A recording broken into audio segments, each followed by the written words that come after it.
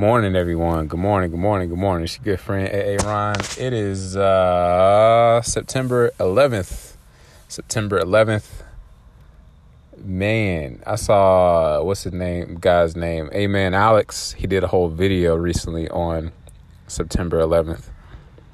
And talking about where he was when that happened. And I guess I'll go ahead and share what I had going on September 11th. What I remember, I was a freshman in high school. And let's see here. I remember at that time my mom was, we were only a month into school because school started in August, maybe less than a month, couple weeks into school, right? And my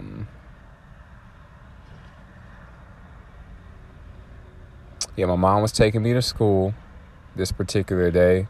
This is before she started dropping me off at the Metrolink, and I was taking the train to school. This particular day, I was in the car with her, and this would have been 2001, because I graduated 2005, so it was like 2001. Yeah, 9/11 happened 2001. Yeah, of course. All right, so I was in the car with Mom, and we had the radio on, and I don't even know which radio station it was, but I just remember them saying at that time, it was one plane. They just said a plane just crashed into the World Trade Center. But I don't remember them saying the World Trade Center. I just remember something about a building. I didn't know what building. And first, and for some reason in my head, I felt like it was a helicopter or something, a flying object. I can't remember what they said. I just remember them saying, I remember hearing that a flying object went into a building. And I was like, my first thought as a kid, I'm freshman in high school, was like, what dummy just flew a plane or a flying object, a plane or whatever it was, into a building? Like somebody, was off that day, or, I didn't think like I didn't have a concept of thinking somebody was drunk, but my thought was just like some big dummy, as Red Fox would say, flew a plane or a flying object into a building. And then I remember going to school, and then this is why I wish I had a journal. I had kept journals back then, because I really would have liked to know what my thoughts were back then. But anyway, so they pulled out, I remember them pulling out one of those big TVs that had, you know how it is in school, it had the big old TV on a cart before, projectors and smart boards and all the other devices we have now to watch stuff, flat screens. Yeah, we had the big old rollout cart TV. I think they still had that, yeah. And I remember watching the news, and I feel like we eventually went back to class or started class later on in the afternoon, but for like the first part of the morning, it was just watching the news, the whole school, like in different pods or groups watching the news. Like, I feel like it was in that middle. We had this whole area in the middle of the school building where everyone congregated. So maybe that was it. I can't remember fully, but yeah. That's all I really remember about 9/11. And then as time went on and all the different celebrations we've had are the memorials they've had, and after seeing all the conspiracy videos and just having time to think about it, everything happening, I won't say it, like I just, my prayers still go out to the people that were lost, that died that day, sadly. Yeah, I won't say much other than that. Yeah, because I have my own thoughts and opinions about 9/11, but I'll keep them to myself. So that's all I'll say about that. All right, so let's go ahead and hop into. I feel like I should do that just because today's 9/11, and yeah, we should. It's definitely something we should never forget, because how serious it was. All right. Darn it. What in the world? Is that a bee? They better not try to come in here. All right, let's do it. Let's do it. Do it. Proverbs. I'm going to do Psalm 11. Psalm 11. Psalm 11. It's going to be somewhat of a short episode. Well, I'll try to make it a short episode. We'll see how that goes. I got somewhere to be in exactly an hour. I need to stop up here and get some coffee. I think I'm going to break down and get a Keurig, y'all, because if I'm going to keep waking up this early every day, I need some caffeine, homie. I need some caffeine. Now I see why people drink so much coffee. All right, here we go. Yes, it's a short verse. It's a short psalm. Psalm 11. It's only 7 verses. All right. I have taken refuge in the Lord. Yes, Lord, we have taken refuge in you. How can you say to me, escape to the mountains like a bird? For look, the wicked string bows, they put their arrows. All right, my bad. I read that funny. My bad. Reverse. For the wicked string bows. They put their arrows on bowstrings to shoot from the shadows at the upright in heart. Yes, Lord. How can you just tell us to escape to the mountains and to run from all these, or in David's case, how can you, in our hearts, a lot of us, I'm trying to say this the right way, a lot of us are fearful, or we're anxious, or we're ready to run from all these issues and problems that we have. We're escaping. For us, our escapes might be video games. It might be alcohol. Some of us alcohol. Some of us might be TV. Some of us might be, you name it. Work. That can be an escape.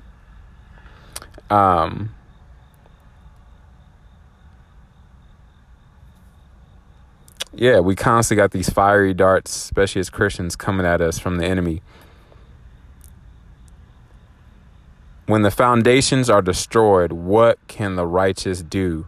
When the foundations are destroyed, what can the righteous do? A lot of us are asking questions, Lord, what can we do right now? The foundation of this country, the foundation of our faith, a lot of us, the foundation of our churches and everything we ever might have believed is being shaken right now. But Lord, you are not shaken.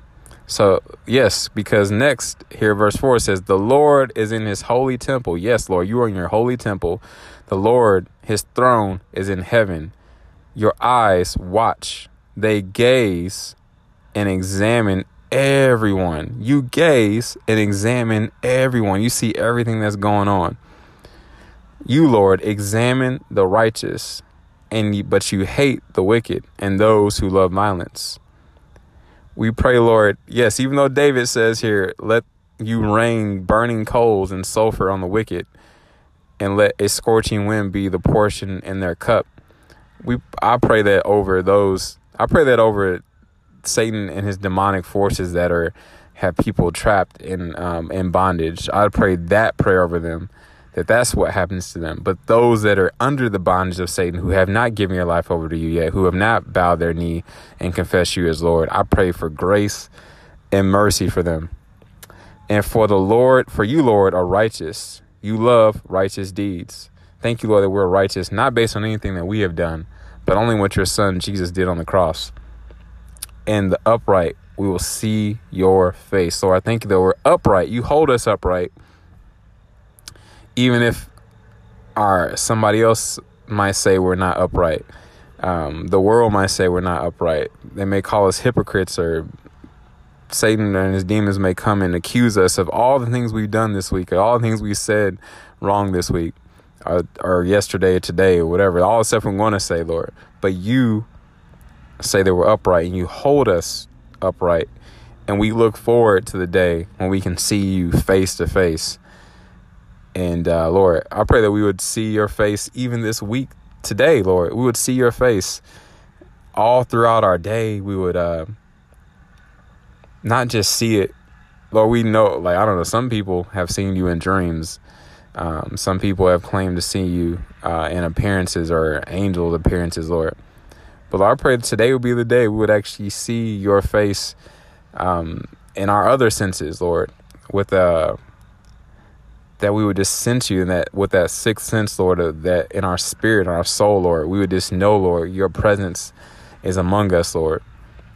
And make yourself clearly known to us, Lord. Not that we need a sign or anything to prove it. Lord, we just want to know. We just want to know you, God. We want to know you, God, in a way that we've never known you before.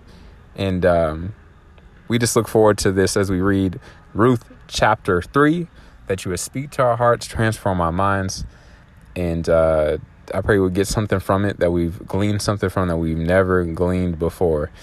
In Jesus' mighty name I pray. Amen. All right. And most of all, that we apply it to our lives. That's the biggest thing.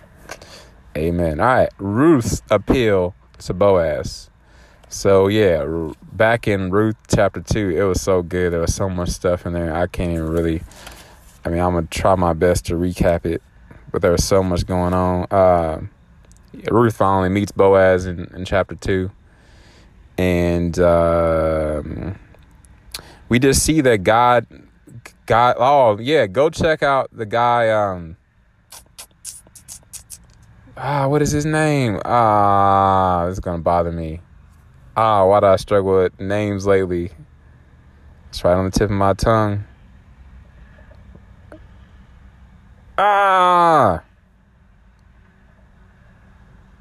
I don't want to have to look this up. All right, the video is going to pause for a second.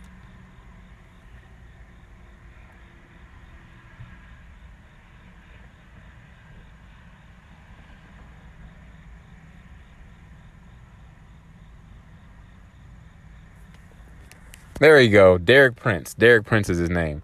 So this guy named Derek Prince, he has you can look it up on YouTube or go to his website. But I think it's free on YouTube, the whole series, all the videos, called God is a Matchmaker. It's really cool how God, if it's his will for you to be married, he knows how to present a suitable helpmate for you. And he knows who you're going to choose and when you're going to choose them. But he still gives you like that free choice to where there's not this pressure like, oh, I have to find my soulmate. Like, he gives us choice. Right now it's crazy to say this. I hope I'm not sticking my foot in my mouth. I know I have lots of options. I know I can go right now on Match.com. I can go on Facebook. I could go on, what is it? You got Hinge, Bumble, all of them, POF. What's the other one? Tinder. I can go on any of them apps, right? Facebook that has dating, right? I can go on any of them sites, or Upward. Yeah, there's a bunch of sites now. I could go find me a way. I could go to the grocery store. I'm in the grocery store doing the grocery shopping, folks, all the time. I could pick out a mate easily. I'm not saying that to toot my own horn or like say I'm like Denzel or something like that. I've seen out here. I've been out here in these streets. I've seen what's going on. Like, I've seen some of these brothers sitting in the passenger's ride or their girlfriend's ride. And so, yes, I know what's out there. I know my options. But I want to wait for God's best. I already have an idea of who that is. But I'm waiting on God to confirm it in their heart. And if he doesn't, I'm cool. I'm finally content. I'm happy. I mean, it'll be kind of rough to break free from it for a minute to be cool. I might be hurt a little bit for a minute. But I know God has the one for me. If it's his will for me to get remarried again, she's out there. And anyway, we clearly see in this story with Ruth that she was positioned by God and that he had a divine plan to bring Boaz and Ruth together before they were even born in Bethlehem, of all places. And it's crazy that Boaz's mother was Rahab the prostitute, who wasn't even a Christian. She got redeemed by those two spies that were sent in by Joshua, right? She's the mother of Boaz, and then Boaz is the kinsman redeemer, a family member of Naomi. It's just crazy, all these dots connecting. And so anyway, yeah, God knew when Ruth was going to be out in that field, gleaning from Boaz's fields. And this is just a really, really, really cool story. So a really, really cool story. I could talk about it for days and just read it over and over again. But this episode is already 15 minutes long. I apologize, y'all. I apologize. And I am not even in chapter 3 yet. But good thing the chapter is 18 verses. So somebody out there likes my tangents. I hope so. If not, then I apologize. All right. Ruth's appeal to Boaz. Ruth's mother-in-law, Naomi, said to her, "My daughter, shouldn't I find rest for you?" All right, I'm gonna pause one more time. There's this gif or this meme or whatever that my brother sends me a lot. It's like, it's from like 700 Club, whatever. It's that older white guy that's like, "I've seen you do it for others, Lord. Please do it for me. I know you can do it for me," or something like that. I need to find it. I'll make a post about that.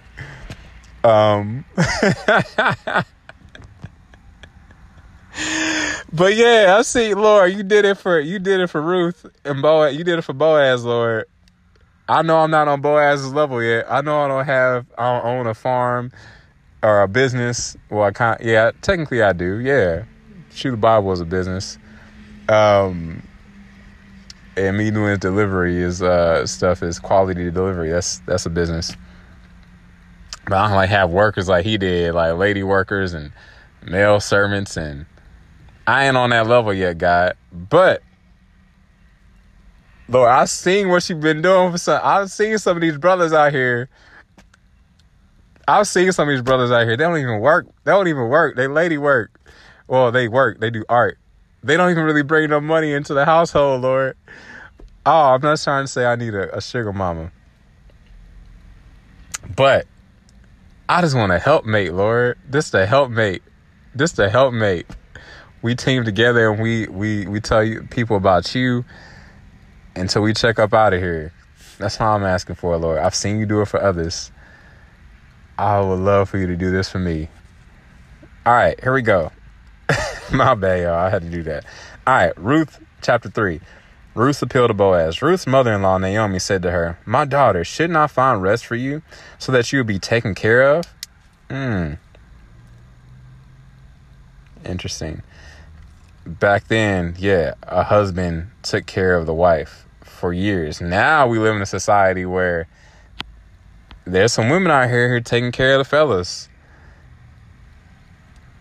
Just saying, it's possible. Anything's possible. All right, now isn't Boaz our relative? Haven't you been working with his female servants? This evening he will be winnowing barley on the threshing floor. Wash, put on perfumed oil, and wear your best clothes. Go down to the threshing floor, but don't let the man know you are there until he has finished eating and drinking. When he lies down, notice the place where he's lying. Go in and uncover his feet and lie down. Then he will explain to you what you should do. When he lies down, notice the place where he's lying. Go in and uncover his feet and lie down. This is wild. This is a wild story. Does anybody else think this is weird that Naomi would tell Ruth to go to Boaz's feet after he's full, he has a full belly and finished drinking, he's tired, he's sleepy, and lie down at his feet? And Boaz wouldn't say anything, or Boaz had no temptation to do anything inappropriate. This is interesting. This is so interesting to me. And my other thought that I was having was like about Jesus, how Mary sat at Jesus' feet. The whole Mary and Martha story. All right, anyway, verse 5. So Ruth said to her, I will do everything you say. She went down. Let me go back. I will do everything you say. She went down to the threshing floor and did everything her mother-in-law had charged her to do. After Boaz ate, drank, and was in good spirits, his heart was glad, he went to lie down at the end of the pile of barley, and she came secretly, uncovered his feet, and lay down.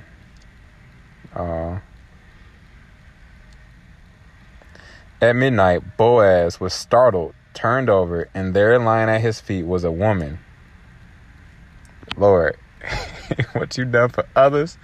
Oh, I need you to do this for me. Just have a woman just come start lying at my feet. Oh, man, that'd be something else. Something else. All right. So he asked, who are you?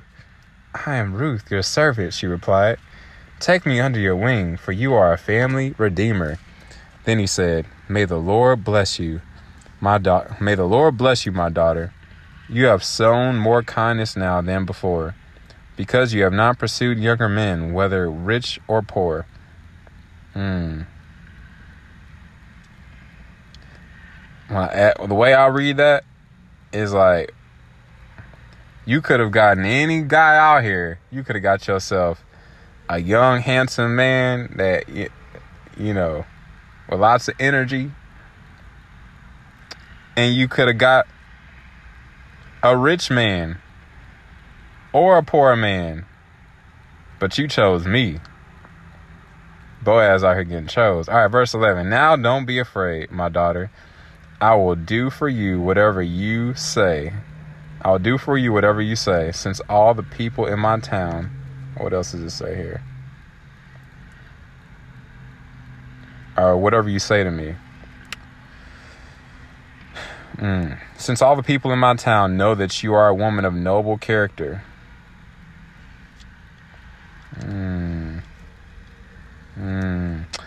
Yes, it is true that I am a family redeemer, but there is a redeemer closer than I am.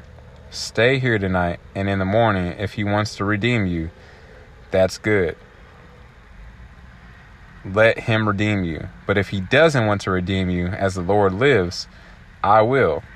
Now lie down until morning. Verse 14. So she lay down at his feet until morning, but got up while it was still dark. Then Boaz said, Don't let it be known that a woman came to the threshing floor.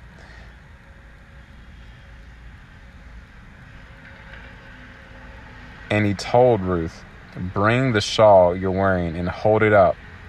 When she held it out, he shoveled 6 measures of barley into her shawl, and she went into the town. Man, Boaz had it like that. I wonder how much that was worth.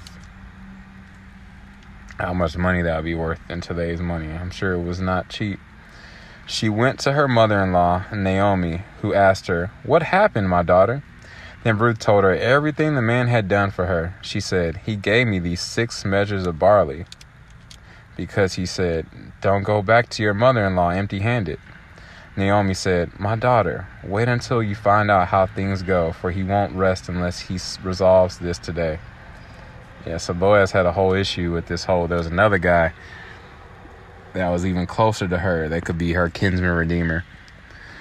So he's gonna, in chapter 4, we're gonna find out how he sorts this out, so he can be Ruth's kinsman redeemer and actually marry her. Have the right to marry her. All right, it's too early to be yawning like this, so I need some coffee. All right. Naomi decided to become a matchmaker. She told Ruth to go to Boaz's threshing. These are the Tony Evans notes, by the way, for those that didn't know. This is your first time listening to this podcast. All right, Naomi decided to become a matchmaker. She told Ruth to go to Boaz's threshing floor that night. The threshing floor was where the winnowing would take place, separating the barley from the inedible chaff. Just like earlier when we read about Gideon, that's what he was doing. He was threshing wheat. But normally you did it outside, apparently. because it required wind, I believe, but he was doing it in a wine press indoors. During the harvest, Boaz would have spent the night there to prevent theft of his grain.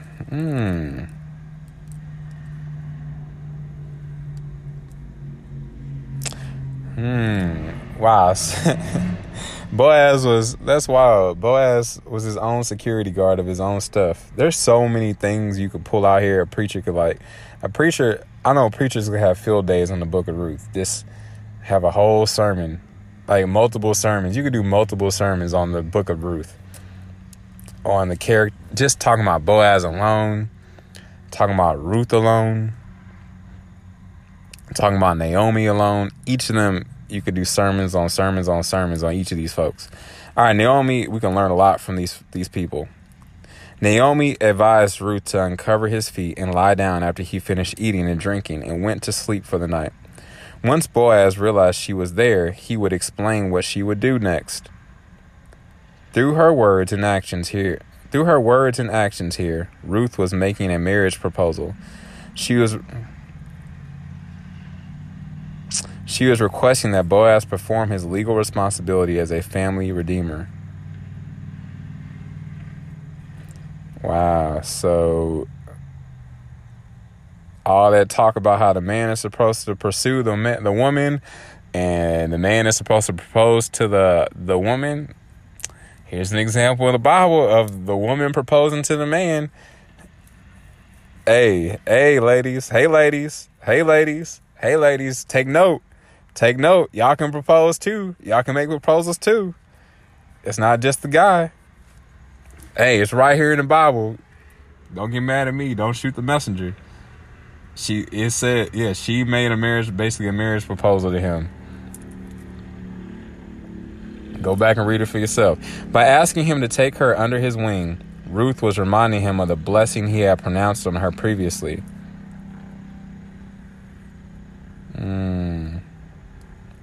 Ruth was challenging him to become the human expression of God's divine covering.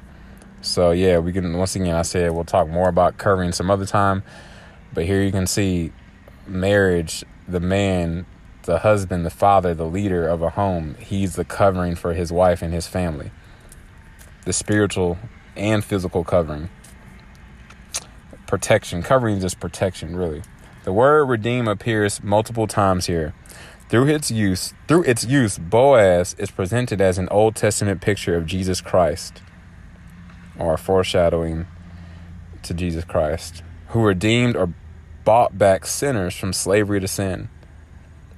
Through Christ our Redeemer, we are forgiven, set free from sin, made new creations, and have a new relationship with God. If Boaz were to redeem Ruth, she'd be bought out of slavery to her impoverished circumstances and formally adopted into God's chosen family. Wow, that's amazing. Ruth arose and left while it was still dark, so that no one would see her and misconstrue the night's events, bringing harm to their reputations. I was thinking that myself. In today's world and culture, especially in church culture, everybody would have frowned upon what just happened here. They're like, what? You slept over his place? Now, I'm not saying y'all go out here and do this stuff, but I don't know. I'm just amazed at God's grace and how religion would be like. I know we should not let our avoid the appearance of evil, but here they were outside. Ruth slept at his feet, and overnight next to him. That just shows you the type of integrity that both of them had, especially Boaz, because Boaz could have taken advantage of that whole situation, did whatever he wanted with her. And I'm sure there was a temptation for them to do more, but they didn't. God allowed it to happen. He knew it was going to happen. Once again, I'm not saying just be going to sleep over your fiance, boyfriend's house. If you're in that situation, I encourage you to break it off until y'all are actually married. That's one of my biggest I don't like the word regret. It's one of the biggest things that I could have done better is, not having sex before I was married when I met my former wife. That would have helped a lot. That would have helped us avoid a lot of pain. There's a good chance we might not even gotten married. Who knows if we had not had sex before getting married? Because a lot of those things that you overlook when it's just all about the sex and the physical aspects, it gets overlooked. So anyway, these stories are just filled with grace. Naomi's story, Boaz's story, and Ruth's story. They're just filled with grace. Grace, grace, grace. I see grace all over this. So let's hop on that Romans road to salvation. I'm looking forward to... How long is the book of Ruth? I know it's not that long. Yeah, we only got... Is it 2 more chapters? It's only 1 more chapter. I'm almost tempted to read 1 more, but I need to get going because else I want to be early to this 8 o'clock meeting. All right. Romans 3:23 says, "For all have sinned and fallen short of the glory of God," or all have come up short and have not met the standard of God, who is perfect. And Romans 6:23 says, "For the cost or the wages of sin, or missing the mark, or falling short of God's glory, is death." All because of Adam and Eve. Go back and read Genesis, the fall. All because of Adam and Eve, our great-great-grandparents. They introduced sin into the world because and because of that, we're all born into sin, or missing the mark, or God's standard. But the gift of God is eternal life through Jesus Christ our Lord. So God, the gift God gave us, he had a plan of redemption from the very beginning. There in the garden, he had a plan to send his son Jesus, who was and is perfect. Only man to ever, fully God, fully man, only man to ever live on the face of the earth and walk perfectly. And because of that, he gives us that free gift. And then Romans 5:8 says, "But God demonstrated, or commendeth, or displayed his love toward us, in that while we were yet sinners, he chose to die for us." Christ died for us in one of the most horrific ways in history. The Romans were known for killing. They were like experts at torturing and killing folks. And Jesus was whipped. He was lied on. He was spit on. He was wrongly accused. He was wrongly, imprisoned. And then he was wrongly murdered in one of the most heinous ways through, he had to carry a cross on his back up a hill. And then he was hung, had nails in his hands, nails in his feet, pierced in his side. And I think he hung there for, I think some records say about 6 hours. That's how the amount of time he hung on the cross. It was a long time before he actually died. And he endured all of that for us so that we could experience eternal life and walk blamelessly. Not perfectly, blamelessly, until we reach perfection in heaven in our new bodies. So, Romans 10:9 through 10. Here's your option. Here's the invitation right here. Or some of y'all would see this as a sales pitch, but it's not a sales pitch. This is an invitation. You can take it or leave it. But I'm telling you right now, it's the best decision you'll ever make in your life, more than what wife you'll pick, what outfit that you're going to wear to your prom this year, what college you're going to go to, what career you're going to pick. And none of that even matters. It compares. It matters on some level, but it doesn't compare to the decision you make to make Jesus Christ your Lord and Savior. Not just once, but every single morning, every single day. So here's your opportunity right here. If you confess, Romans 10:9 through 10 says that if you will confess with your mouth, or to say out loud, "Hey, Jesus, you are Lord of my life." And if you will believe in your heart, actually believe it with all in your heart, with all your mind, your soul, your emotions, all that stuff. I got to look and see what the meaning of that heart word is here in the context. But basically, you know your heart, like your gut. Believe it. Know it without a doubt that God has raised him from the dead. You will be saved. For with the heart man believes unto righteousness, and with the mouth confession is made unto salvation. I was just thinking about that real quick, because just like this morning, you believed that the sun was going to rise. Just like this morning, you might have stopped and got gas, and you believed that gasoline was going to actually come out of that pump and go into your car, and it was going to actually work. You don't know where the gasoline came from. It could have been a bootleg gas station selling horrible, bad, faulty gas. But you had faith that it was going to work. When you went to get that coffee this morning, you believed that coffee was going to come out of that spout. It could have been busted and broken, but you believed that was going to happen.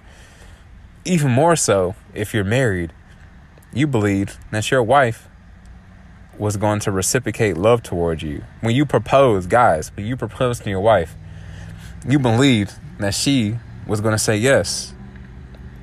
Women, when your husband, after he proposed to you and y'all went through all the gyrations of getting prepared for the wedding and inviting folks and picking out flowers and picking out tuxedos, dresses, colors, the music, food, all that, honeymoon plans afterward, you believe that joker was actually going to show up on the podium and be there on your wedding day, right? You believe he was going to say, I do, and she was going to say, I do. With that same belief and faith that you have in your heart, that's even a more deeper level. Because all the stuff I said before, the coffee, the gas station, all that, that's kind of like a surface level. On a deeper level, the most inward part of you, the deepest longing, yearning, emotional feeling deep inside of you, that's the type of belief that Jesus is desiring from you and for you. To know him, to love him, and to make him the Lord, a ruler of your life, right? It takes humility to do that.